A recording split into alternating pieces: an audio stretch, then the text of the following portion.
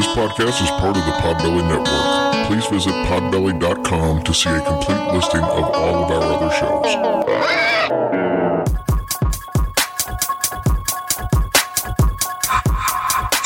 It's about to be a fun ride. Follow along, watch as we slide. Paranormal just hit the lights. Goosebumps all through the night. Mixing just a little bit of twang. That girl sure can't do a thing. Together, hillbillies go insane. Laugh so hard it'll hurt your brain. Podcast you won't ever change. These two here, they got the recipe. Sit on back and listen in to some of our darkest mysteries, eh?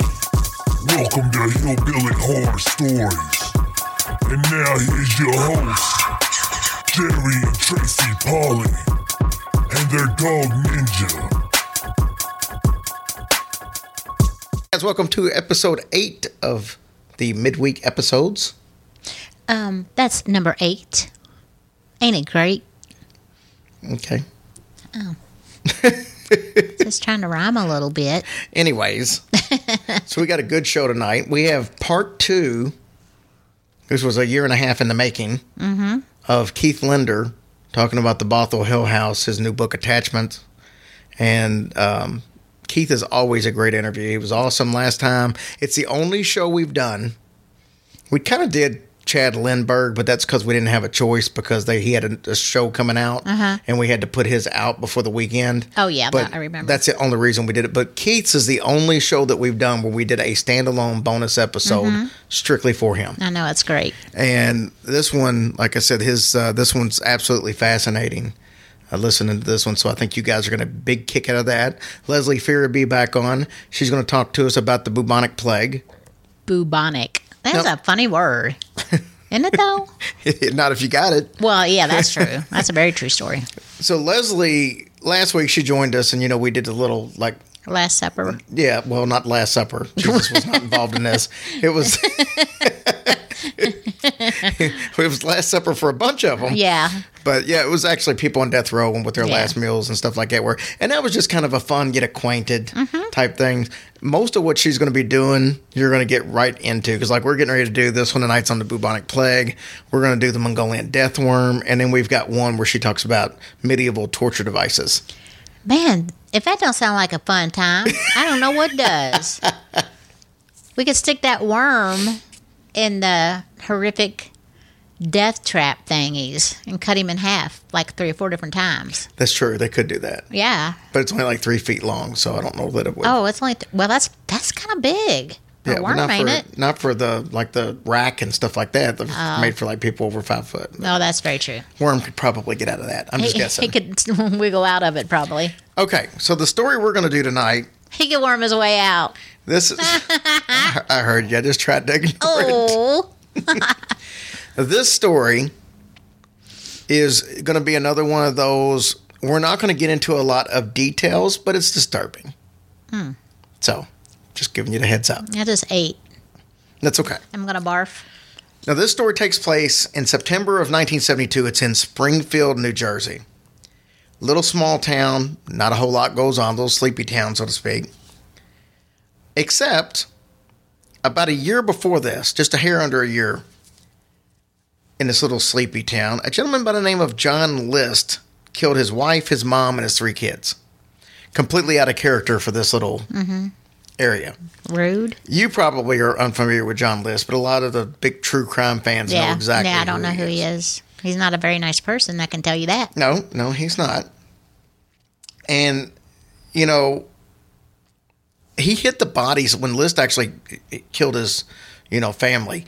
He hit the bodies so well that nobody even found the bodies for a month. Ooh, they didn't smell them? Yeah.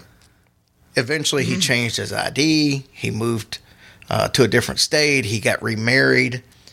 He was caught 17 years later in Virginia, and that's when America's Most Wanted had the episode on, where they were talking about him. Oh, my gosh, 17 years. Yeah, and somebody found him, and then they snagged him. And when they talked to him about it, he primarily gave the reason. Like I said, we're just glossing over this because this isn't our story. Right. But his primary reasons was, A, financial reasons, and B... Get a job.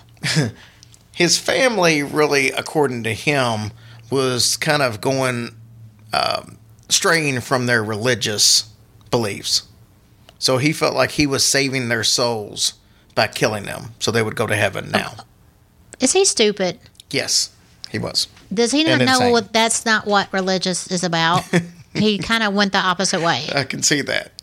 So like I said, though, our story is going to take place about a year later after this catastrophe. But the reason we're mentioning that is because in this little town where that horrible, tragedy happens, now you got something else a year later when this is something that rarely even happens in this area. So Jeanette De Palma left her home heading for the train station to visit a friend in September of 1972. Unfortunately, she never made it. Her parents got concerned when not only did she not show up at the friend's house, but she didn't show up at her own house later that night. Mm-hmm. So they didn't know what else to do. They called the police. The police made all the... they kind of treated it like a missing person, but they didn't put a lot of effort into it. I mean, they were, I guess, like she just ran away or she'll be back or no big deal. 6 weeks later, still no sign of her body. Until this gentleman is out with his dog. They're walking a dog in the woods, and the dog's playing, and the dog runs off, and the dog runs up to him, and he's got something in his mouth. Oh, Jesus, Pete. Oh, my gosh. It was a badly decomposed human arm. Oh. So police were obviously called in, and they started searching the entire area. And it was said... Now, I say this isn't in the actual police reports, but several people who were there said that there were carvings in trees that looked like arrows pointing towards the body. But that's not in the official police report, and there could be reason for that a little bit later as we get into this. So eventually the police did find Jeanette De Palma's body. It was in a section that locals call the Devil's Teeth. They didn't really know if that was the real name or not, but they were able to prove it through dental records. Whatever, you're dumb. Okay, anyways. So there were some discrepancies as far as what was found at the crime scene, as far as what was around her body, what wasn't. But there's, like I said, once again, you'll hear later while some of this discrepancies may have happened. What we do know, there were some occult objects that were found near and around her body. For example, there were some logs that were arranged around her body to be in the shape of a casket. So she wasn't in a casket, but they had, taken the logs and just kind of laid them around in the shape of a casket. There was also some homemade crosses, much like the Blair Witch Project type crosses, kind of strung together up there. And then there were also dead animals hanging from the trees around the situation. Oh, my gosh. Wow. So there was no exact cause of death according to the coroner's office, but he said that it was probably strangulation. There was no stab wounds, no blunt force trauma, no drugs, no alcohol. They did find high levels of lead in her system, which really made no sense whatsoever. And to be honest with you, I didn't find anything that told me, and I didn't look extensively in this because I knew it was a shorter story that we were doing tonight, but I didn't see anything in the research that I did that ever determined why there was lead in her body. Yeah, but can't you get that from paint and all that stuff in the house? Yeah, but you wouldn't have high levels. Oh, you said high levels. Yeah. Then a tip came in. It was about this homeless guy that his name was Red, and he apparently had a campsite that was right there somewhere in the area. So it made sense that he would be a logical suspect. Yeah. They had no evidence, and eventually they pretty much had to clear him even as a suspect. So I mean, did they question him? Yeah, they arrested him. Oh, okay. And questioned him, and they didn't have anything, so they had to let him go. So the local paper comes out about 2 weeks after Red was cleared, and they said that witchcraft was involved in the murder. There was a Native American reservation right there close by, the Watchon Reservation.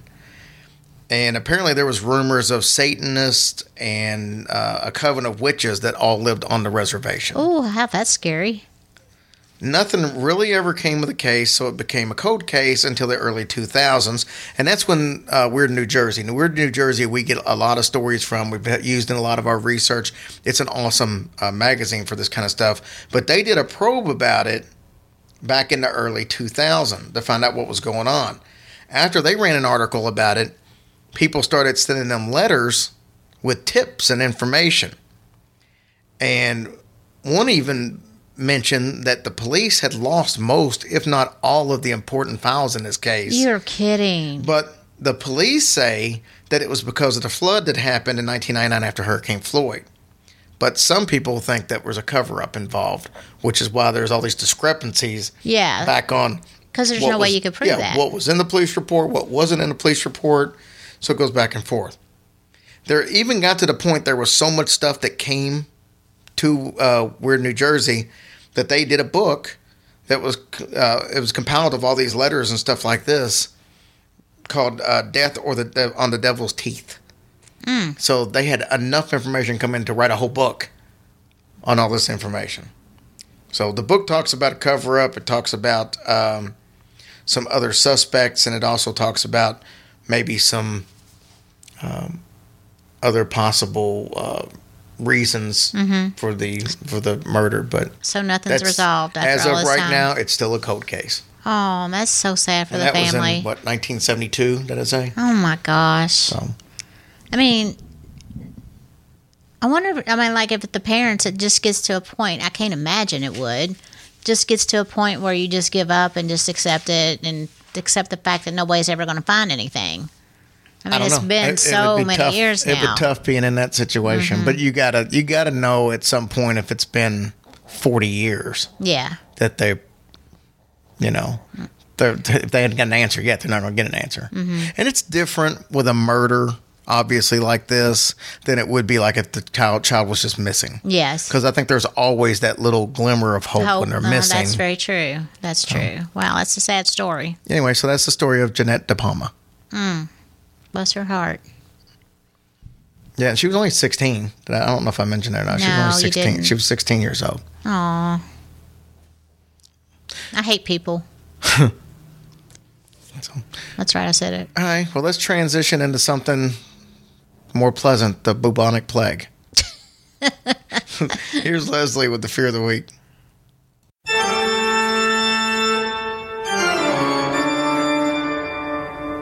You are listening to the Fear of the Week.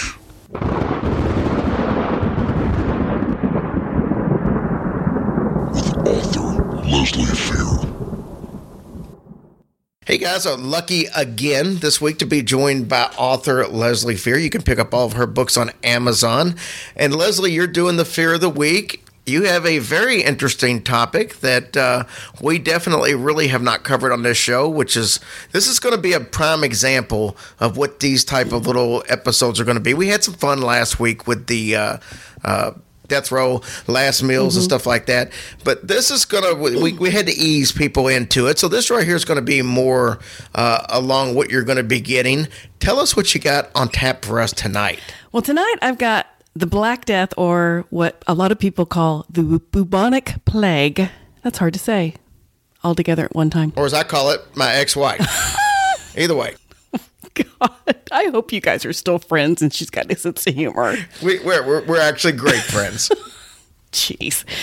Well, Black Death, bubonic plague, started in China in 1331. Now, not a lot of people know that. They think it started in Europe, and it didn't. Started in the 1300s, and then by the mid-1300s, it had spread to Europe, and had taken out a third of its population, which it's astronomical already.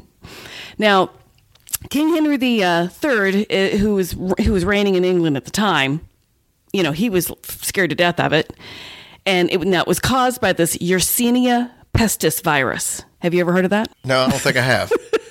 Well, it circulates among wild rodents bitten by infected fleas. Did you know that? Now that you've said it, I knew what you were talking about. I didn't know what the proper name of it was. Oh, okay. Well, this is, let me tell you the symptoms. This is how you know you've been bitten by a flea with bubonic plague. Now, first you get swollen lymph nodes, and those lymph nodes are swollen in the area where you're bitten. They can grow as large as chicken eggs. So for example, if you get bitten close to your groin, you got a big old chicken egg in your groin. That's fun. I'm all for that. I mean, how do you make that happen? Is there some kind of like grease or something you rub on it, or how do you attract them? or your armpit or your neck. Yeah. So, you get high chills, or a high fever with chills. You vomit, and that's kind of more inducive of like flu-like symptoms. But the big giveaway is the lymph nodes, and it doesn't even happen until like 3 to 7 days after you first get bitten. And, you get the low blood pressure, you get the cool hands and arms and your legs, and you can't breathe very well, and you've got the mental confusion, and your blood vessels begin to start leaking in your body. And then I've literally had that the last 3 weeks. What's the problem? Yeah. You guys have been through the ringer. I'm telling you. It's not good. Not good at all. But at least you don't have bubonic plague. Let's at least have that thing to thank. So also, you're vomiting blood, and the kicker, you can bleed from your eyes, your mouth, and your bottom, your anus. Like all at one time, until your body finally goes into septic shock and your organs begin to completely fail. Now, what the kicker about this is, this can be treated with antibiotics. Yeah, they just didn't have antibiotics. They did not have antibiotics. They weren't even invented until 1928, and that was by accident. Did you know that? That's what happens when you have moldy bread. Yeah, well, it's funny. I know he had the moldy bread, and it's from the mold juice. Did you know that? That's how he discovered penicillin. I did not. Yeah, they called it mold juice, and then they came up with the word penicillin because I guess it sounds better. That sounds good. Sounds better. But no, this is some seriously disgusting stuff. And once somebody died from bubonic plague, they would either bury the bodies in just this big pit because there's so many people dying at once and just bury them, or they would put them in a pile and burn them. So they were so afraid of getting this disease, which they should, because it was very catchy. There were rats everywhere. And everybody had fleas on them. Everybody had them. Everybody had fleas. Everybody had lice. Everybody had all kinds of disgusting ticks on them at all times back then. That sounds like a real fun time to live. Yeah. No, it's not. No. Throwing slop, feces and everything out the windows because they didn't have indoor plumbing. All that stuff was just on the ground and you're walking through it. Could you imagine how it smelled? When you're walking down the cobblestone streets, you're thinking, we're thinking, oh, it's so romantic, walking down these old ancient streets. And that's not how it was then. Just walking down under a window and getting urine splashed all over you. Or worse. That's not fun. I don't know that there could be much worse. No. Urine splashed on you is pretty much right there. That's pretty piss poor, huh? God, now I'm doing dad jokes. But that's please stop. I'll do it. I'll do it. But that's a bubonic plague. I could go on for days, but we don't have time for that. Absolutely. But that was very interesting. It's kind of, like I said, I think a lot of people know what the bubonic plague is, or at least they've heard of it. But as far as knowing all the symptoms and what would happen, I think most people probably didn't know. So it was a fun little segment to have on. Well, thanks. And there's still 650 cases reported in the Democratic Republic of Congo, in Central Africa and Madagascar, and in Peru. That's what's really sad is the fact that in the society that we live in today, that where penicillin is readily available, that there are still some countries that it's just not a luxury like we're used to it being here. I know. Now, there were 650 cases reported. Now, I don't know if they all die because obviously they can get their hands on the kind of antibiotics that would take care of this, but still, the fact that they even get it tells you how they live. So it's sad. So sad. It really is. So yeah, Merry Christmas, everybody. No.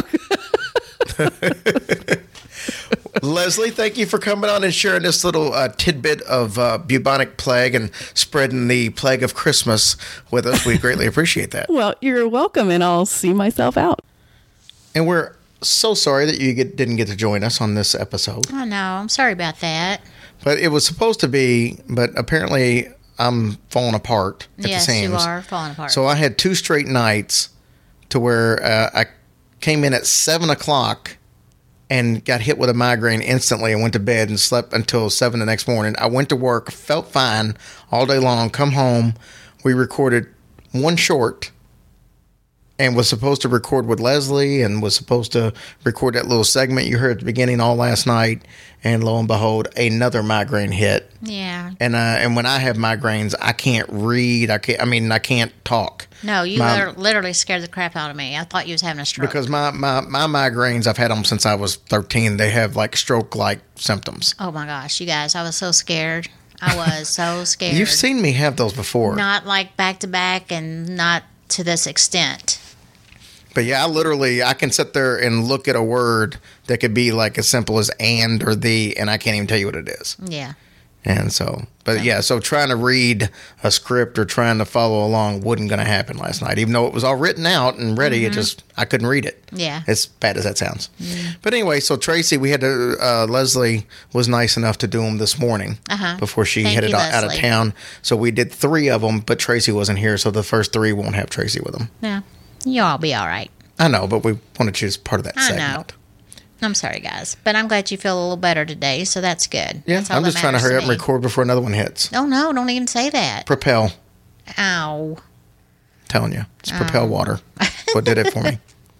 Anyways, we've kept you waiting long enough. It's been a fun show so far. It has. And without further ado, let's listen to Mr. Keith Linder from the Bothell Hell House and his newest book, Attachment. Hey guys, I'm excited to have this repeat guest.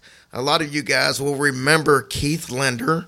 He was the author of the Bothell Hell House. Not only the author, but he lived through that mess for some 5 years or so, him and his girlfriend Tina. And he's got a new book out, which is called Attachments. It's basically a part 2 to where Bothell Hell House kind of left off. Keith Linder, thanks for coming on with us.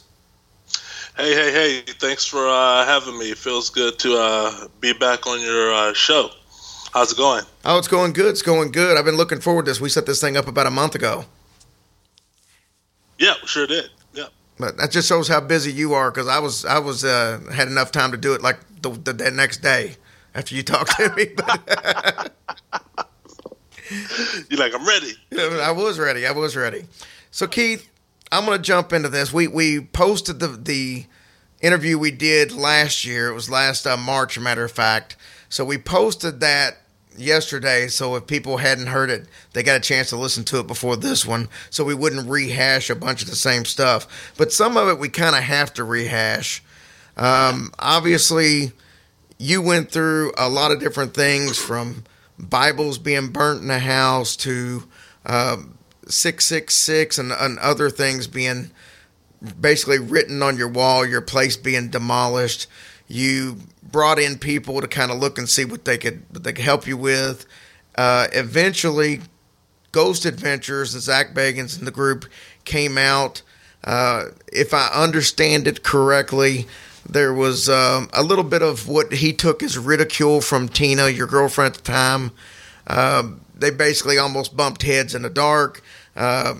He kind of did a typical Zach Bagans, oh my God. And she, basically called him out and said, quit being such a chicken or something. And he kind of took offense to it. And then they wrap up their filming, which was only there for 5 hours as far as Zach and the gang.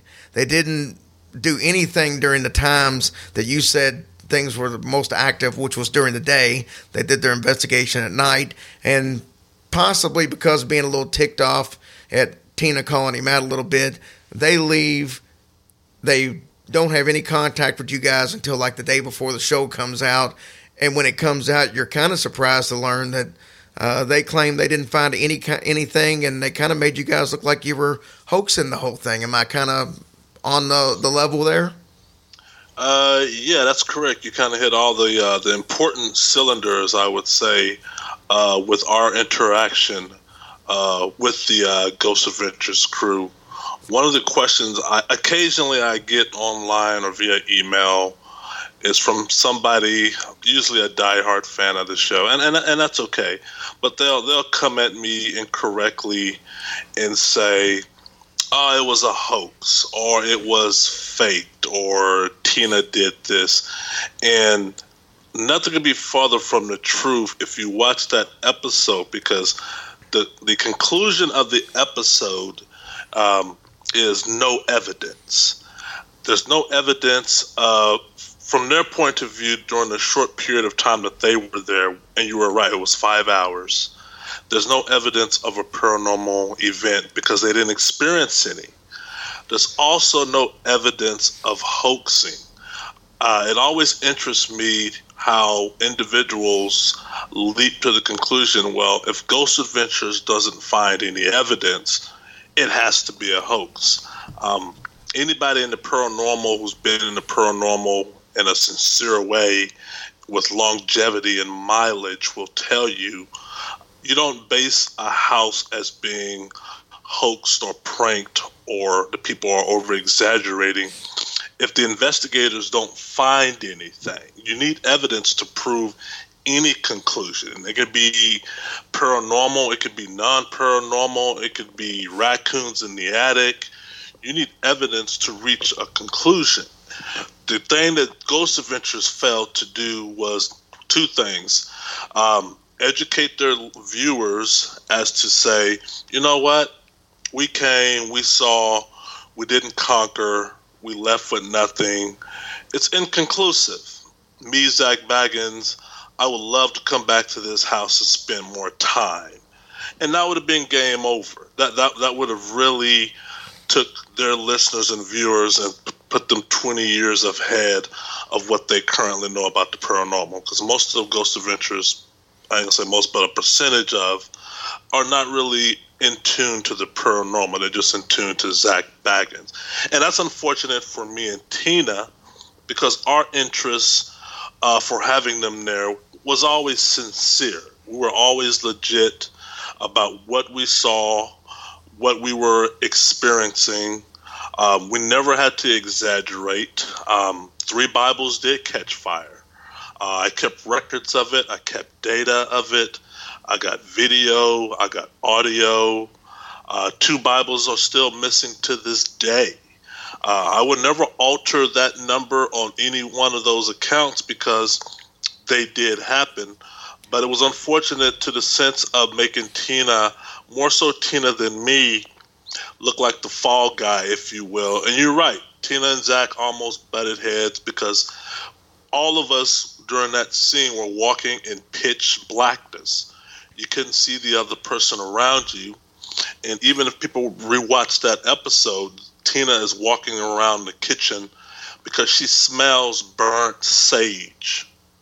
Tina, like me, knows anytime we have smelled burnt sage in the house, we know something's about to go down.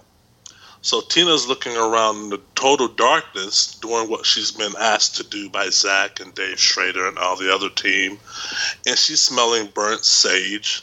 So she sort of leans into the darkness, homing in on the sage, which is in plain view to the viewer on the kitchen table. And I think she even utters a few times, hey, does anybody here smell burnt sage? But the reality is of how that really played out, she told Zach to stop acting like the P word. And everybody with the microphone or headset in their ear, the bug in their ear, just busted out laughing. Even Zach busted out laughing. And it was funny. We all thought it was funny. We did not know, me and Tina, because we have no experience with Ghost Adventures, that Zach is known throughout his TV show as the guy for quote-unquote being the scaredy cat. We didn't give him that moniker. That's a moniker he earned himself, and that's part of the marketing of Ghost Adventures. So when Tina said that, everybody in the garage started laughing, and everybody's laughing in each other's ear. So now you fast forward 2.5 months when the episode airs, and me and Tina are watching it. We've not been given any sort of forewarning of what's coming, and Zach utters through voiceover, not live talk. This is voiceover, which means it was probably done in a studio, of his experience when he almost head-butted with Tina. And so listeners saw that, viewers saw that, and came to all the wrong conclusions, and that's unfortunate. So after this, it's no big secret. By the end of 2016, you moved out of the house. You and Tina had split up as boyfriend, girlfriend, but were remaining friends. Is your relationship still the same, or has it changed over the last 2 years since we've talked? It's forever altered. We are still friends, but we're distant friends. When I talked to you last, we were still maintaining some communique. It's always been my hope that we can reconcile, but that has not yet happened. Tina knew of book 1. She knew of book 2. In Tina's fashion, she gave me her blessings. But we have not reconciled. We're not enemies. I have not talked to her in about a year and a half. She still lives in the Seattle Pacific Northwest area. To my knowledge, she's not had any residual activity like I have. I'm pretty sure if she did, I would be the first person to call. But she has not. And then, like I said, before I release book 1 and before I release book 2, I let her know. And book 1 has been out a year and a half. Book 2 has been out maybe 3 months.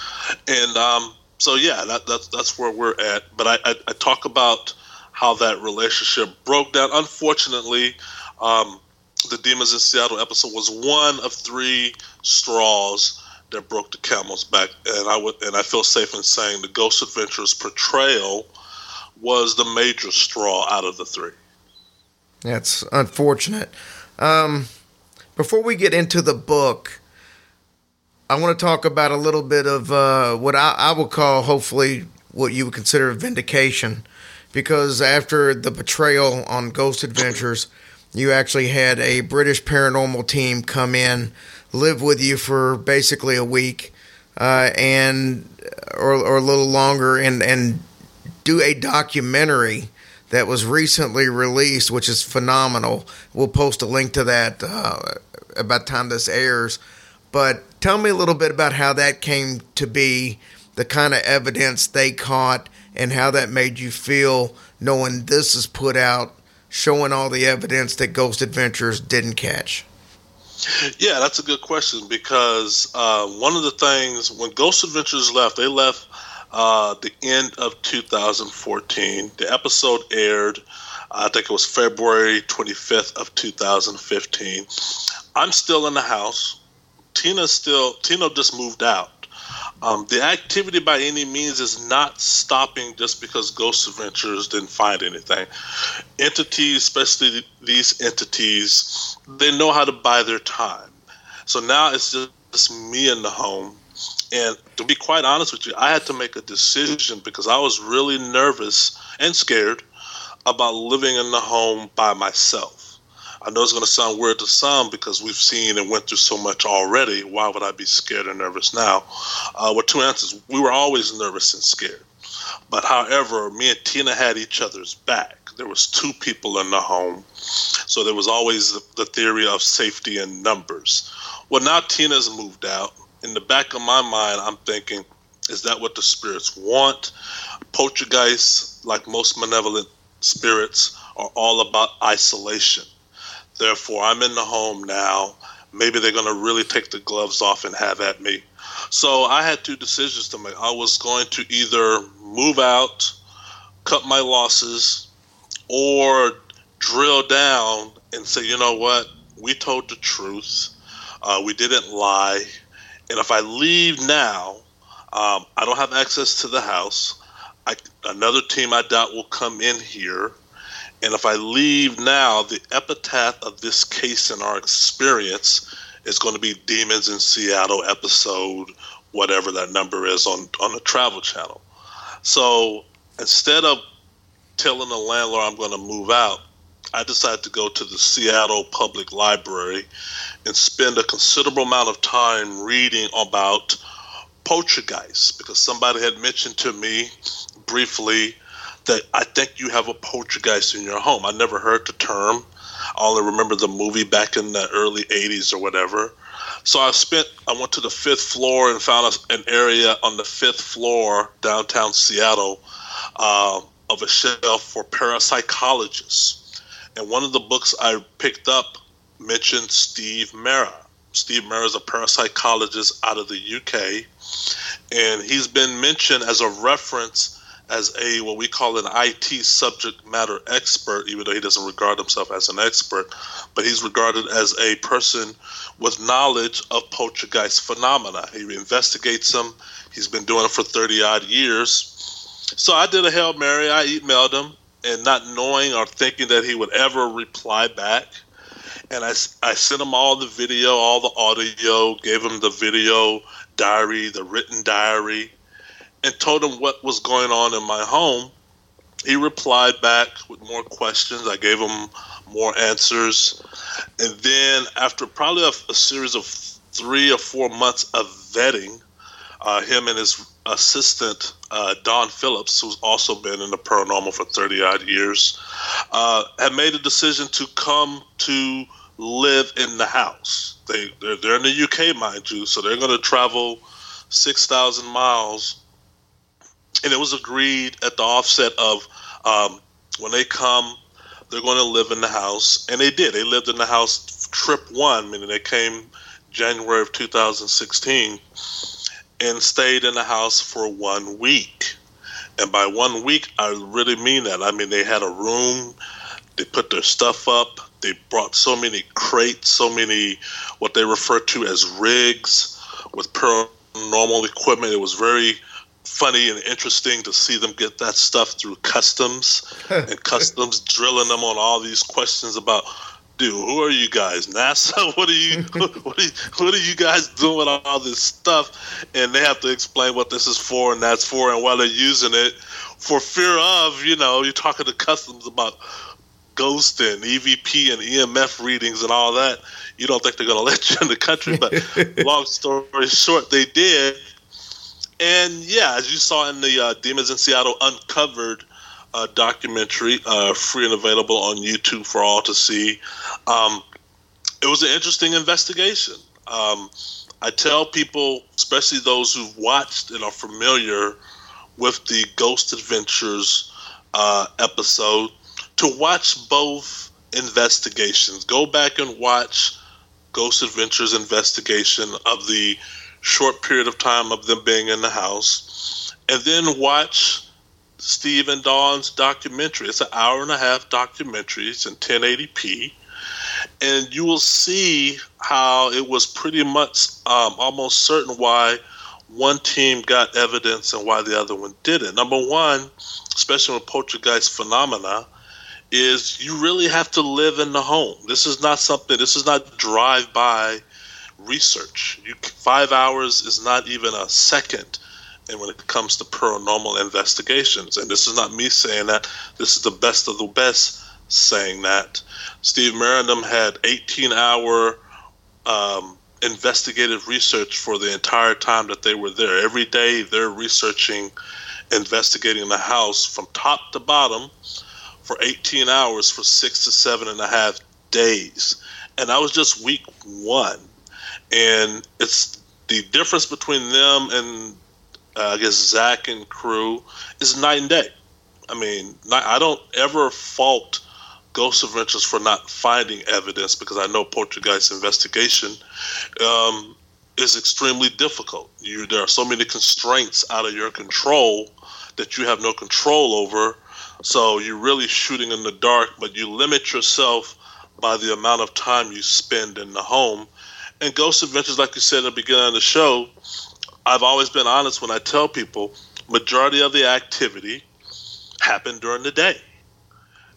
Poltergeists don't care about a lockdown. They don't care about nightfall. At least ours didn't. They pretty much acted up primarily in the day. And if you've seen the documentary of Steve and Dawn, 90% of their investigation is during the daytime.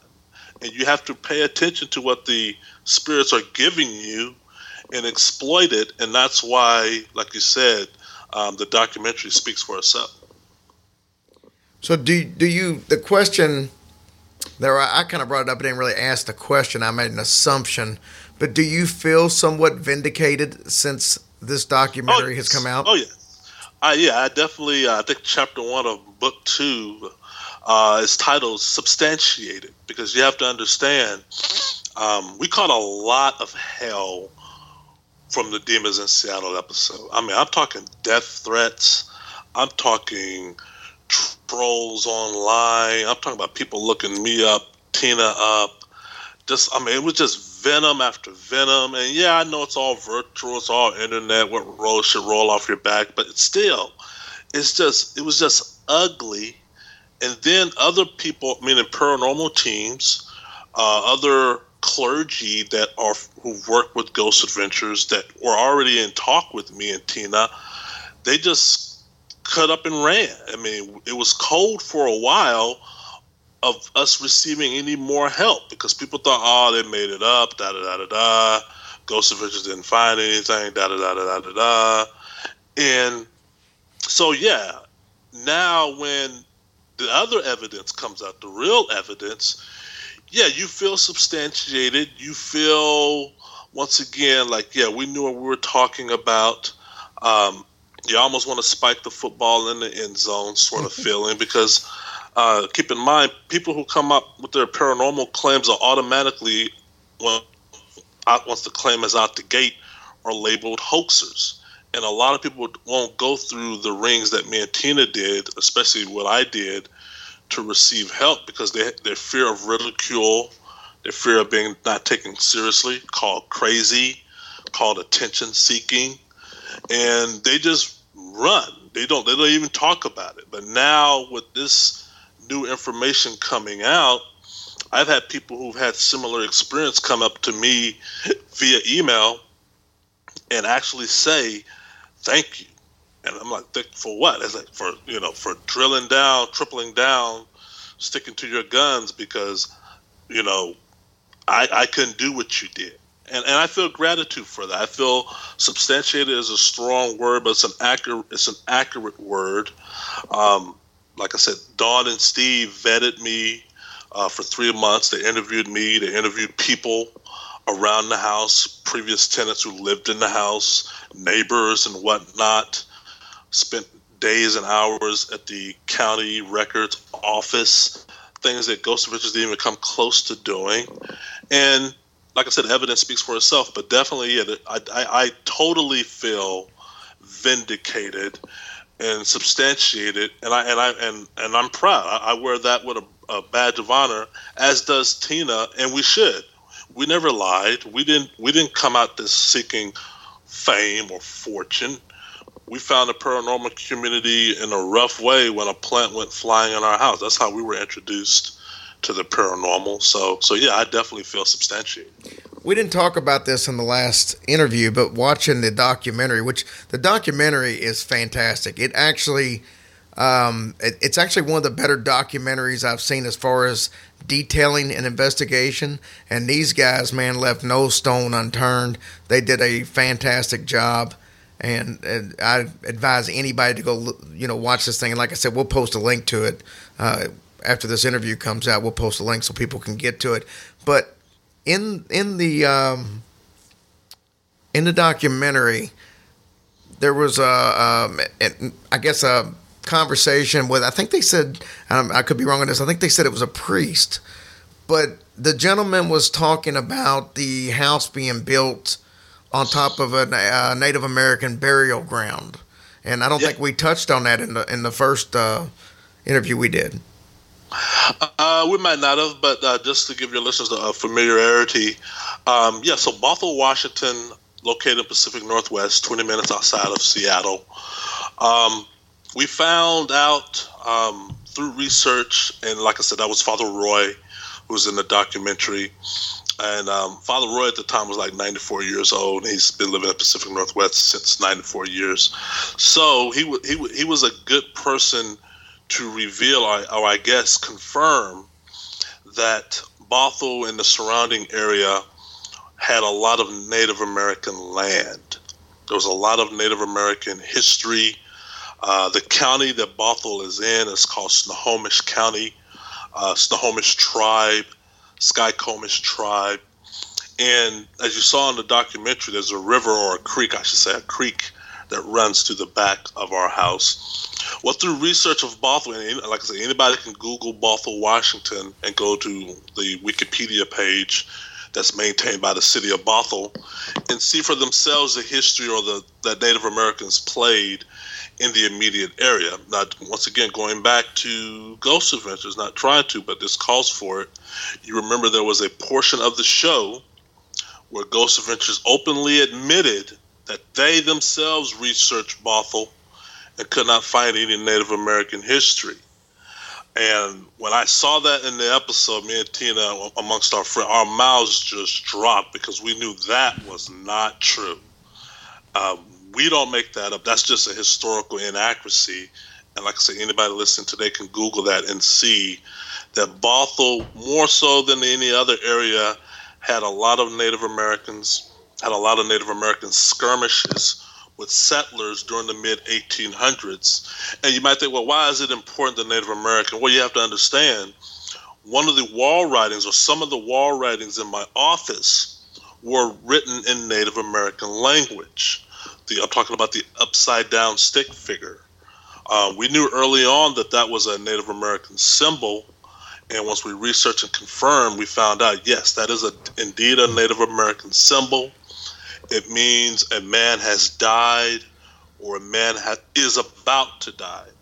And when it says, when a man has died, this is the Native American definition, not mine, it's usually from smallpox, okay, or the Native American male was murdered, okay?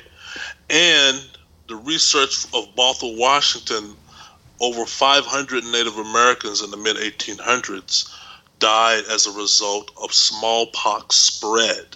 This is immediately in the Bothell area, Vancouver area, Pacific Northwest area, Northern Oregon area, where over 500,000 Native Americans perished due to the smallpox outbreak. 500 were immediately in the vicinity or in Bothell, Washington. So that in itself confirmed what Father Roy was telling us verbally. You know, when Father Roy and others tell Steve and Dawn something, yeah, that's good information to have, but we got to go vet that. We got to go verify that. We just can't say, oh, Father Roy said there was Native Americans here. Okay, all right, check that off the list. No, you got to go research that. It's a good clue. It's an excellent clue. And digging through the county records office, combined with the wall markings on the wall, which is calligraphy or pictography. And to add the icing on the cake of that, Dawn and Steve received a lot of EVPs where the voices admitted on the voice recorders that, yeah, we're Native Americans. Yeah, there's some of that going on here. So you take all that and you just come up with a treasure trove of some of the phenomena in the home is linked to Native American spirits. All right. And that makes sense. It does make sense. So let's go from that, the new book, Attachments, Poltergeist of Washington State. So tell me about where the first book finishes. Where does Attachments come in? What is in this book for somebody who hasn't read the book out there? You're wanting to tell them what they're going to see in this book, what they're going to read in this book. What is Attachments? Okay, so good question. So the Bothell Hell House, the book that's been out for about a year and a half now, is told in chronological order of May 1st, 2012, when me and Tina moved in, and pretty much goes all the way to March of April of 2016. I believe it stops short 2 months before I moved out the house. Toward the end of the Bothell Hell House is where you see Steve and Dawn Phillips enter. They do their first investigation in January of that year, 2016, and then leave and make their findings public. So I'm still in the house. Attachments, Poltergeist of Washington State, which is part 2 of the Bothell Hell House, picks up right where the Bothell Hell House leaves off, in that when you turn to chapter 1, I'm still in the house, and chapter 1 is titled Substantiated. We are now making the findings public. Steve and Dawn are now giving lectures around the world as to what they found. They're sharing their research with their colleagues, their peers. But Keith Linder is still in the house. And up until that time, it was always, I'm going to stand my ground and leave the house on my own terms. Well, I had made a decision to leave after Dawn and Steve found what they found. I felt, okay, now I can leave. Okay. The activity up until now has been a level 1 activity. On a scale of 1 to 5, it's been a low level 1. Things are happening, but they're very intermittent. They're not violent. They're just weird phenomena. An example, lights off and on, garage door going up by itself, the poking and the prodding, and what they call is A-port or AS-port, meaning objects are being teleported throughout the house. So that's still going on. That's never let up, okay? And the knocking noises. But Steve and Dawn have captured all that. So now I made the decision to move. I got 3 months left in the house. And one of the questions I've often been asked while living in the house, and it's a fair question, one that sort of kept me up at night, is if you move, what if they follow you? What if you get followed? And I can't answer that question while I'm still in the house, but it's still on my mind. So attachments is pretty much answering that question of, will Keith Linder be followed? And long story short, yes, I was followed. But keep in mind, the 3 months leading to me moving, the activity is starting to show signs of resurfacing. And by that, I mean level 2, level 3.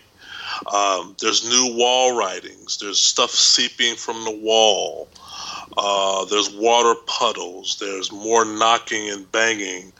Things are intensifying while at the same time I'm preparing my move. So I informed Steve and Dawn, because we maintain communication, of what's happening, and they decide to come back. Dawn and Steve come back to do a second investigation. This time they're going to stay a week and a half.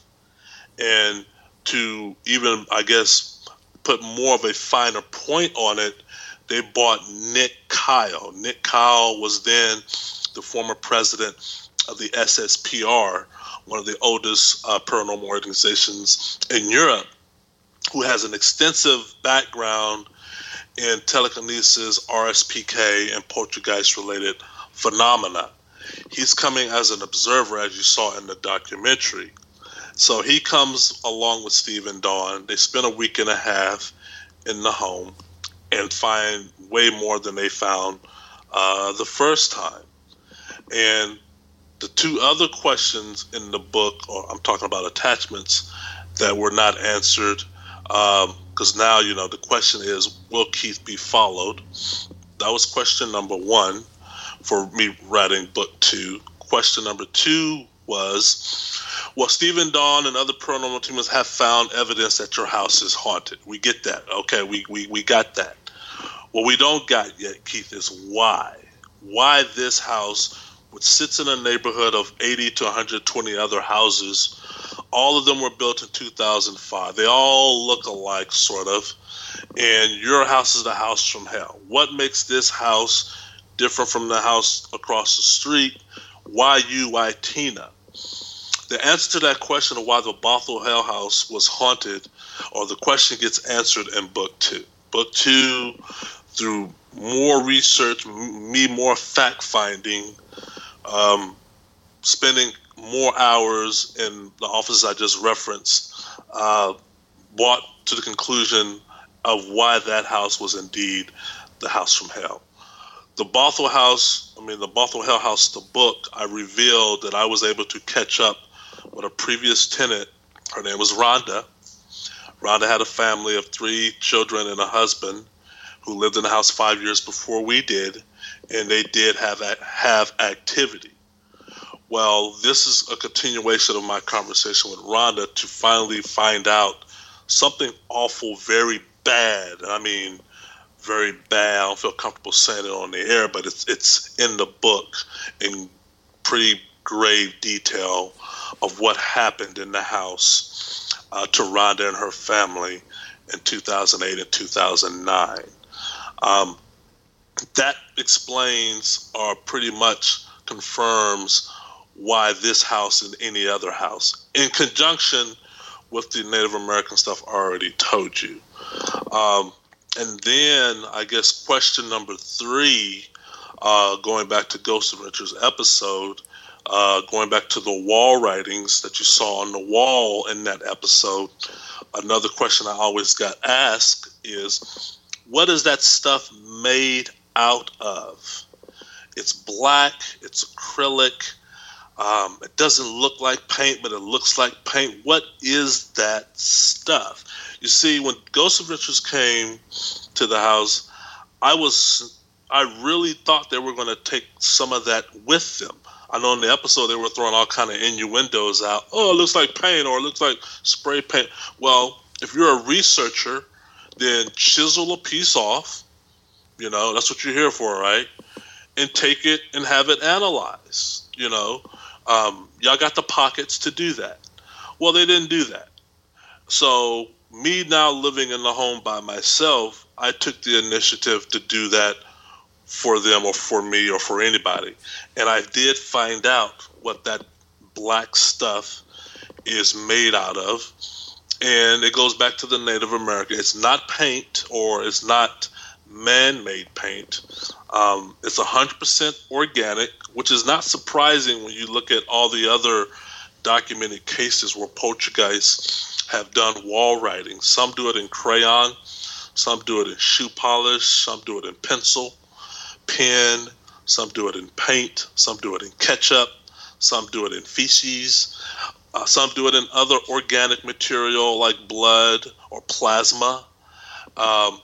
So yeah, when I had the black substance analyzed, we came to a conclusion of what it was and what it is, and that too is in book 2, Attachments, Poltergeist of Washington State.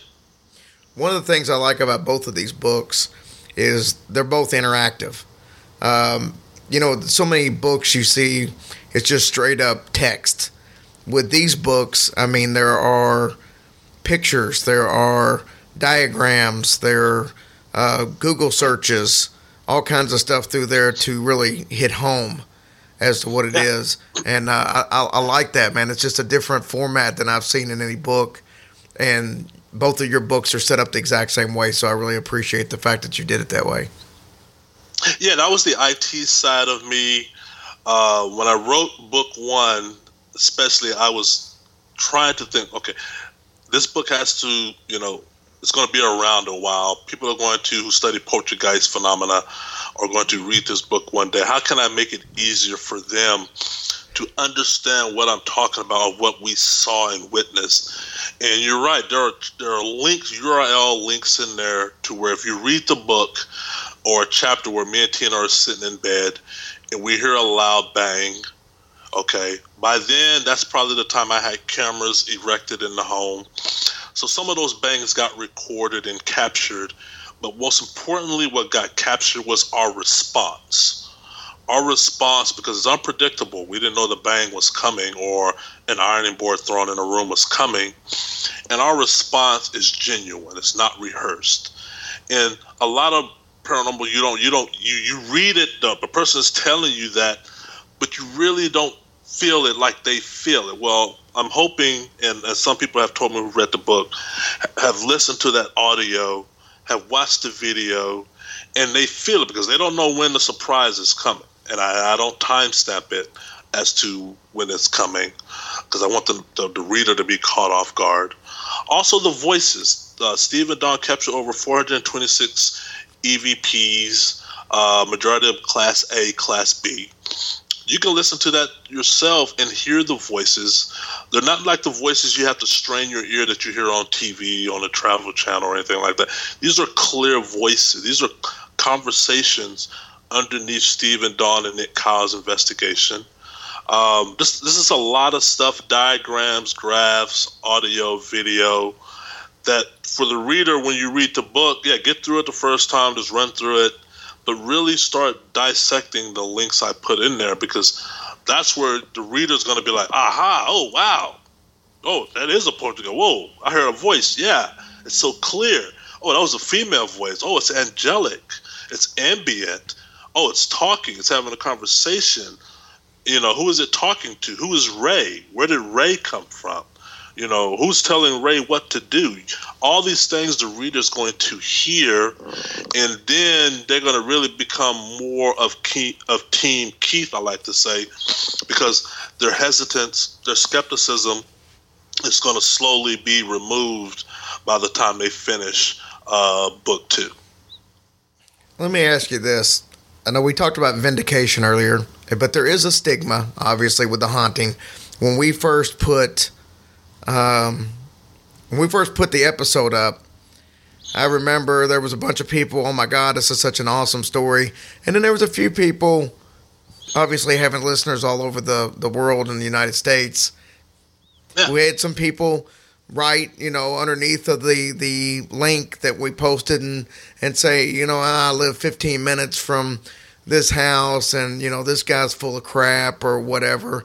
But even the documentary, I noticed it was listed as, I believe that the tagline was, or subtitle was, the most controversial haunting in America.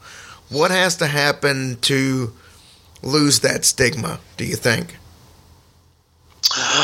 The paranormal, and this is my critique of the paranormal, has a long way to go to lose that stigma. In book 2, I tell people, and I tell the listener, our house, our ordeal, me and Tina's ordeal, never should have been controversial.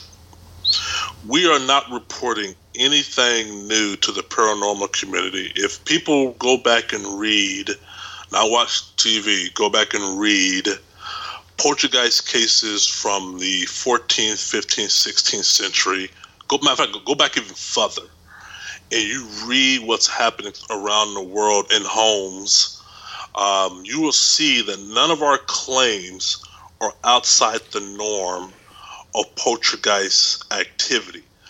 That's why when Steve Mera and Nick Kyle and other parapsychologists catch wind of my case, what I'm reporting to them doesn't blow them away.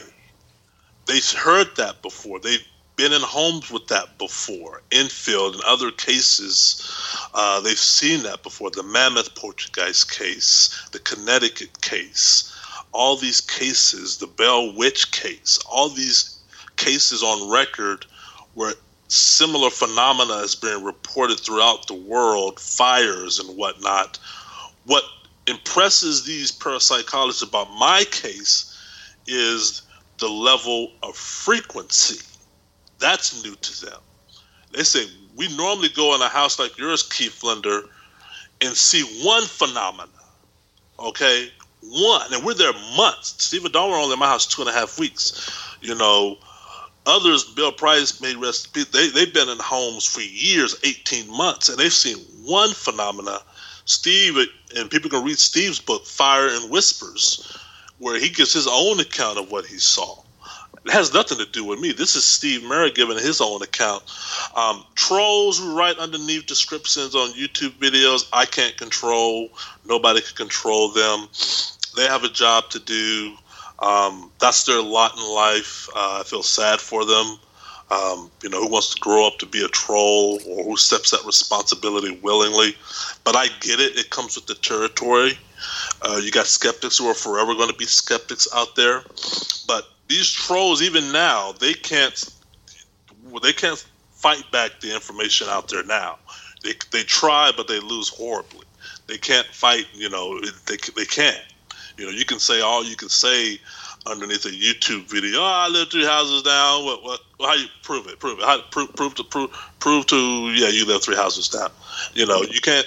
How are you going to combat Nick Kyle? How are you going to combat Steve Mera, Don Phillips? We didn't even talk about the U.S. paranormal team who lived in the house for a month and 3.5 weeks in the home, who house monitored the home 8 months before they moved into the home for a month.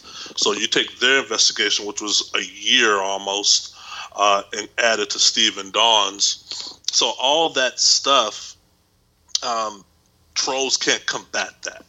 But they're going to still say what they say because, like I said, that's their lot in life, and that's sad. Have you had any contact with any residents in the house since you left? I have not reached out to the people, meaning the husband and wife that live in the house right now. I have not talked to them. I I know they moved into the house 2 months after I moved out. That's just the nature of the Pacific Northwest and the housing market at that time. I do know they were informed of the activity. About a month or so after they moved in, a friend of mine, Rich, who has a chapter named after him in Book 1, he lives a few houses down from the Bothell House. So he always combats or can't combat the trolls on the internet because he still lives 2 houses or 3 houses from my house. He emailed me one day and said that the people who live in the house now put a blue door. The house, they took the white door and replaced it with a blue door. It's a dark navy blue door that's totally anti-contrast the house. So I went online, Google's your friend, and Googled what does a blue door signify on a home. And multiple websites and multiple cultures around the world, including the U.S., said a blue door on a home is supposed to symbolize peace, tranquility. It's supposed to ward off negative and evil spirits.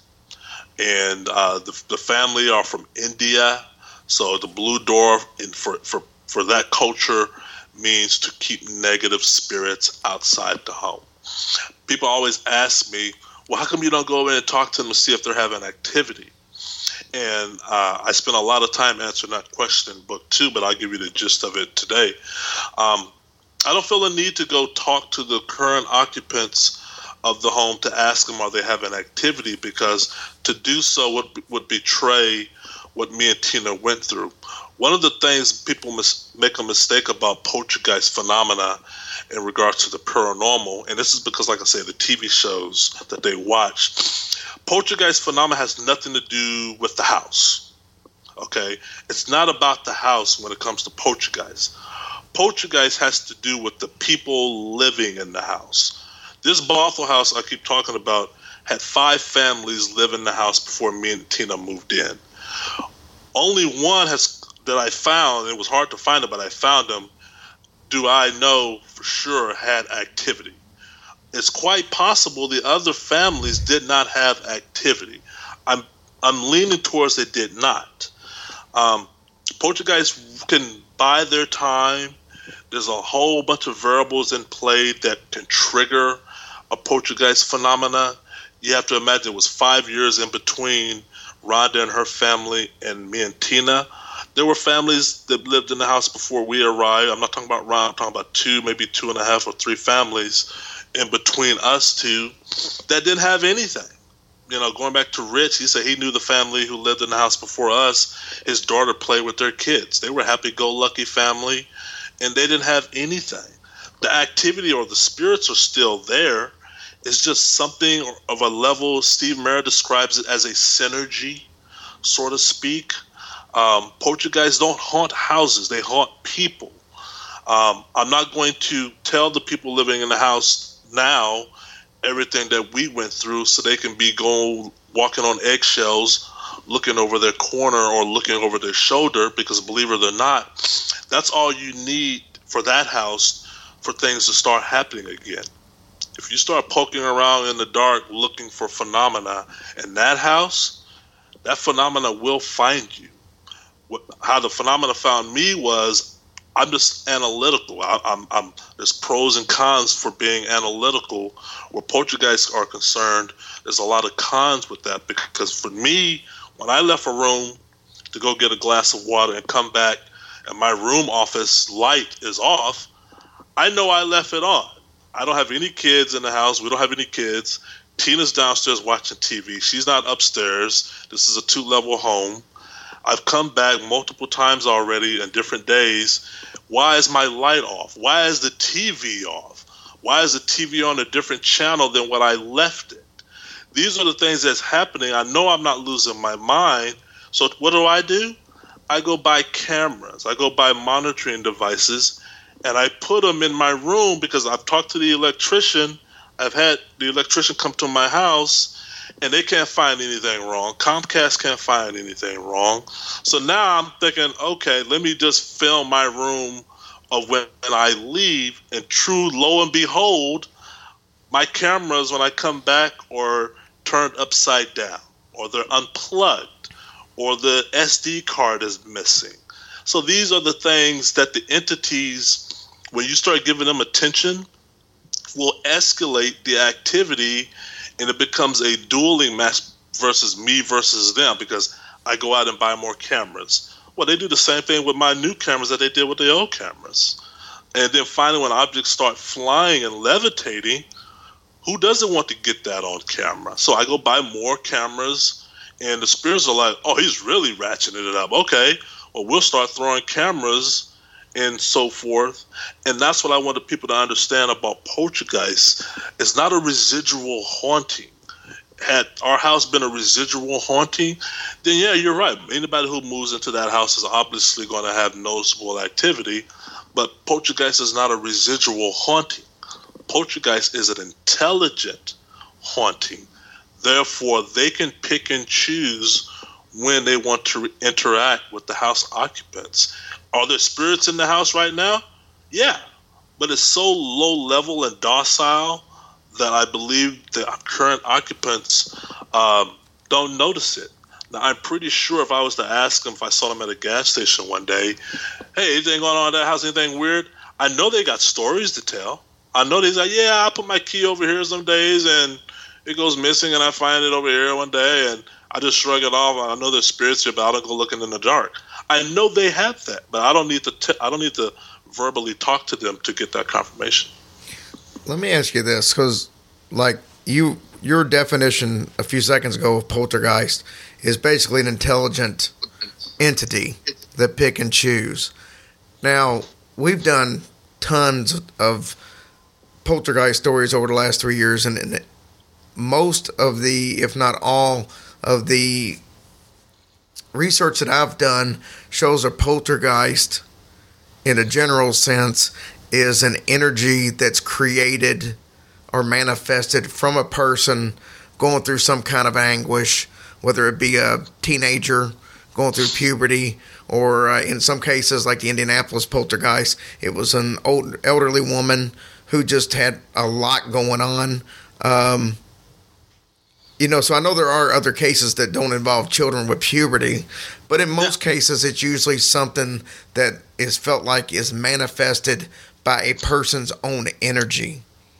But that doesn't sound like what you're talking about when you refer to a poltergeist. You refer to it almost as if it's a separate entity altogether. Right. I give, and I spend a lot of time in my new book going against the current grain of poltergeist phenomena, and I stay very close to the evidence of what I've seen and what we captured.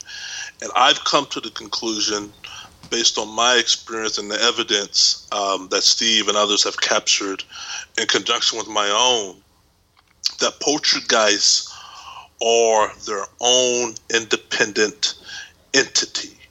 I know the current thought, or the majority thought, and you're right, is poltergeists are a result of some sort of stress happening to an individual, primarily female or adolescent teenager. And most of, not all, the phenomena can be linked to some sort of RSPK, telekinesis, whatnot. I don't think that's 100% wrong or right. I think there's a little bit of truth in all of it. The interesting thing about my ordeal and the data that I was able to capture, and we got to go where the data sends us. We can't, get bogged down into say, oh, it's that and that's the end of the story. Well, if it's that and that's the end of the story, then you're telling me we've now reached the conclusion and proven that poltergeists are actually real and they do exist. Or is there more data to be had? And I think there's more data to be had. What makes this case so interesting, and a lot of parapsychological organizations around the world are just getting hold of book 1 and book 2. I think I sent you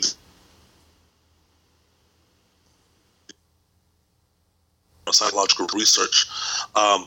They've studied my case and are still studying my case, and they've almost come to the conclusion that what Keith experienced and what Keith and Tina witnessed and experienced has just turned Poltergeist, or what we know of it, on its head.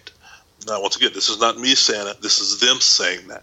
And what they say is, because what Keith describes in his book, there's several instances, too many to count, where Keith has left his house. Keith is in another state. Keith is on the other side of the country. Tina is still in the house with her girlfriend or whoever, and they're both being attacked at the same time. Keith is being attacked over here. Tina is being attacked over here. There's door slams. There's loud banging. You know, what we know about Poltergeist right now is somebody's an agent. Not by choice. Obviously, most of the time they're not an agent by choice. But you're an agent nonetheless. So we got to figure you out. Figure you, Jane Doe, out. Why are you creating this phenomena around the house? If we solve your puzzle, this stuff will cease to happen in your house and you guys can have a happy home. What Keith is telling us is he's traveled on business and he's having violent attacks away, and Tina, who decided to stay in the home, is having violent attacks, and vice versa. Then you throw a third party in here, like my attorney, who I told you in the book about the Hell House, who came to the house one day and ridiculed the spirits. And she started having similar, if almost identical phenomena in her respective home, and she lives in Hawaii. And all this stuff in conjunction with the wall writings, the fires, the substance that the wall writings is made out of, the voices that Stephen Dawn caught where the spirits are talking to each other by first name and saying, hey, go take that camera. Hey, go turn it off. And, you know, we always talk about objects disappearing and reappearing in different places. Well, we now have the voices that coincide with that. You know, we've always had the after effect. We've always had the, you know, there's two things in like chicken or the egg. We've always had the egg, you know, or we always had the chicken. Now we got the voices saying, Ray, go take that camera. And what have I been saying throughout my book and throughout my ordeal? Cameras go missing. If you read my book, The Bothell Hell House, there's a campaign or period in the book of summer 2014 where camera go missing. As soon as I turn my back, the camera is gone. Sometimes I've not even left the room. The camera is gone. Well, we didn't have the voice before that. Stephen Dawn come in and set up listening devices throughout the yin-yang, and now you hear the voice. I'm talking about like you and I are talking. Clearly, you hear my voice. You heard them on the documentary, and the spirits are like, it's a camera. It's a camera. Go and lift one of these. Go and take one of these. And it just blows your mind. So that, in my sense, should shed more light and perhaps redefine what we know about poltergeists. Some of these sentient beings, we have to understand, may confirm that us as human beings are not on the we're not at the top of the pyramid when it comes to knowledge and intelligence. These spirits, if I'm a spirit, if I'm an entity, if I want you to think that Jane Doe is creating the activity because of some RSPK, remember, I'm invisible. You can't see me. I could be standing right next to her knocking stuff over. And of course your brain is going to say, she's doing it, but she's doing it subconsciously. It might be an entity there that's doing it or standing next to Jane Doe. So that's why I say it deserves a revisit of the classification of what poltergeist is. Absolutely incredible story. He's Keith Linder, author of The Bothell Hell House and the second book, Attachments.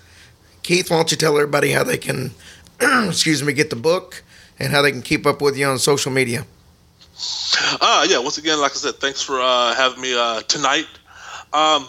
Both books can be found easily, readily available on Amazon.com. The Bothell Hell House, and more importantly, Attachments, Poltergeist of Washington State. Just Google those names on Amazon or Google Keith Linder, and you'll come face to face with book 1 and book 2. Like you said earlier, they're very interactive. There's links in there of where you can find me on social media, via Facebook, via WordPress blog. I've included my email address I don't shy away from being communicated. I like to be communicated or emailed. Even if you got a question or you're a skeptic or anything like that, of course, email me. That's why my email address is in the back of both books. I'm substantiated. I won't lie. I won't cut corners. I won't over-exaggerate. 3 Bibles caught fire, so I'm always going to answer any question the same way based on what we saw. So, yeah, they can definitely find those on Amazon. You'll put the link to the documentary. But definitely for your listeners, watch the Ghost Adventures episode and then watch Steve and Dawn documentary. And I think it's pretty much academic. I'll go ahead and use that word comfortably. This case is pretty much academic. The only holdouts now are 2 people about this case being real, or just outright diehard Ghost Adventure fans. They're never going to move the needle on them. That's just how Zach, over the 15 years of his career on Travel Channel, has molded his listeners to behave. Or you just have downright skeptic trolls who are not going to believe anything until the poltergeist bites them in the backside. That's the only 2 people now who still doubt the validity of this case. Keith, before I let you go, you've been very vocal about the experience with Ghost Adventures. Have you had any contact with them guys since then? Or was that it? Indirectly. I'm glad you asked that question. Not to me directly, because the paranormal community is small. It's a small community, and news travels fast. And this is not me trying to rub anything in Ghost Adventures' face, okay? So when the evidence came out, news got back to Zach and crew about the evidence. And their reaction was still the same. And it was really funny and kind of weird of how they just disavowed their own peers. I mean, I'm in IT, so I have peers in IT. So when they come with me with the IT stuff related to things that I don't know, I don't disavow it my knee-jerk reaction is not to disavow it. If you got something introduced to me, I want to hear it. I want to see it. I put Zach and Dave Schrader's Twitter response in my second book to when Steve and Dawn made their evidence public. They didn't mail it to Zach and Ghost Adventure. They just made it public through the media, and somebody hand-delivered the media report to Zach and crew, and they felt the need to bash Steve Mera and Dawn. They don't know Steve Mera and Dawn. Steve Mera is a parapsychologist who's been in the field 35 years. Why would you bash him, a total stranger who's in the same field that you are? So they did, and it was just funny. Me being a professional IT, I sort of laugh at that stuff. I thought it was childish. So they know, and they're still holding to their guns of, we found no evidence. Well, yeah, you found no evidence, and that's fine. But guess what? Out of the 8 teams that came to my house, your team, meaning you, Zach, are the only ones that did not find any evidence. Every team that's come to my house has found evidence. I'm talking about local, specific to the Seattle area, and the UK and the East Coast of the United States have left with evidence. And if you're really a professional, and if you really care about the craft of the paranormal, and if you're really trying to advance the paranormal, which all researchers should be doing, then I would think Zach and Dave would want to see the evidence or have a conference call with Steve or Dawn and just have a sit-down professional. Take me out of the equation. I don't even have to be there.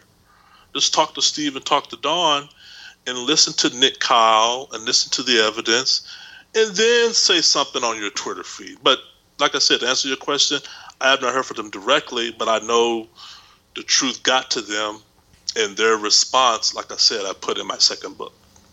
Keith Linder, thanks for coming on. I appreciate it. It was a fascinating interview last time. It was just as good this time, and I really enjoyed it. Do you got anything else in the works where I can have you back on in the future?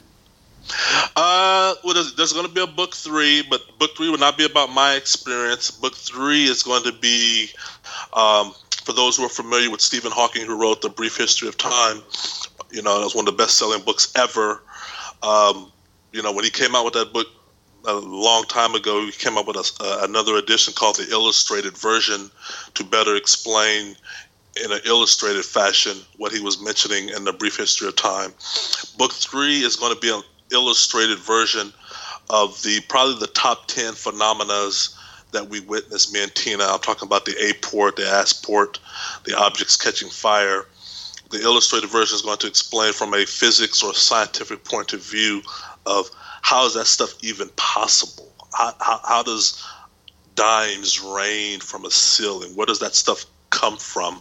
You know, we always hear stuff about 11 dimensions and string theory and quantum physics and the uncertainty principle. A lot of things we witness, I can tell you, sound like the uncertainty principle and what physics regard as, you know, observation of an object alters its course. And I can tell you a lot of poltergeist phenomena that we witness fits that description. So that's what book 3 is going to be about. I'm going to start writing that after the Christmas holidays and hopefully get it out a year from today. Awesome, brother. We'll have you back on when that one comes out. It was a pleasure having you on. Oh, thank you very much, man. And to you and yours out there, happy holidays and Merry Christmas. Thank you for having me. Same to you, Keith. Thanks. Well, I think that was a pretty good show. Yeah, it was. He sure is interesting. Christmas came a week early. It did. You know what? I love you guys. There could be some other kind of insight coming. No. I've been kind of, you know, down and out this Christmas, but I'm starting to feel the love now, and I just hope that you guys have a Merry Christmas, and we appreciate all of our guests that come on. Oh my goodness, we are just blessed as can be.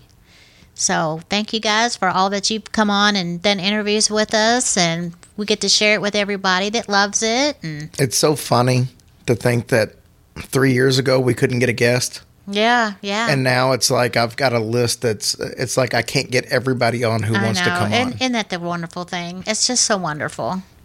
I love it. It's a good problem to have. Yes, it is. So, all right, guys, thank you so much. The next time we'll see you be Sunday, and we another cool show for you then. All right, guys. Have a blessed week.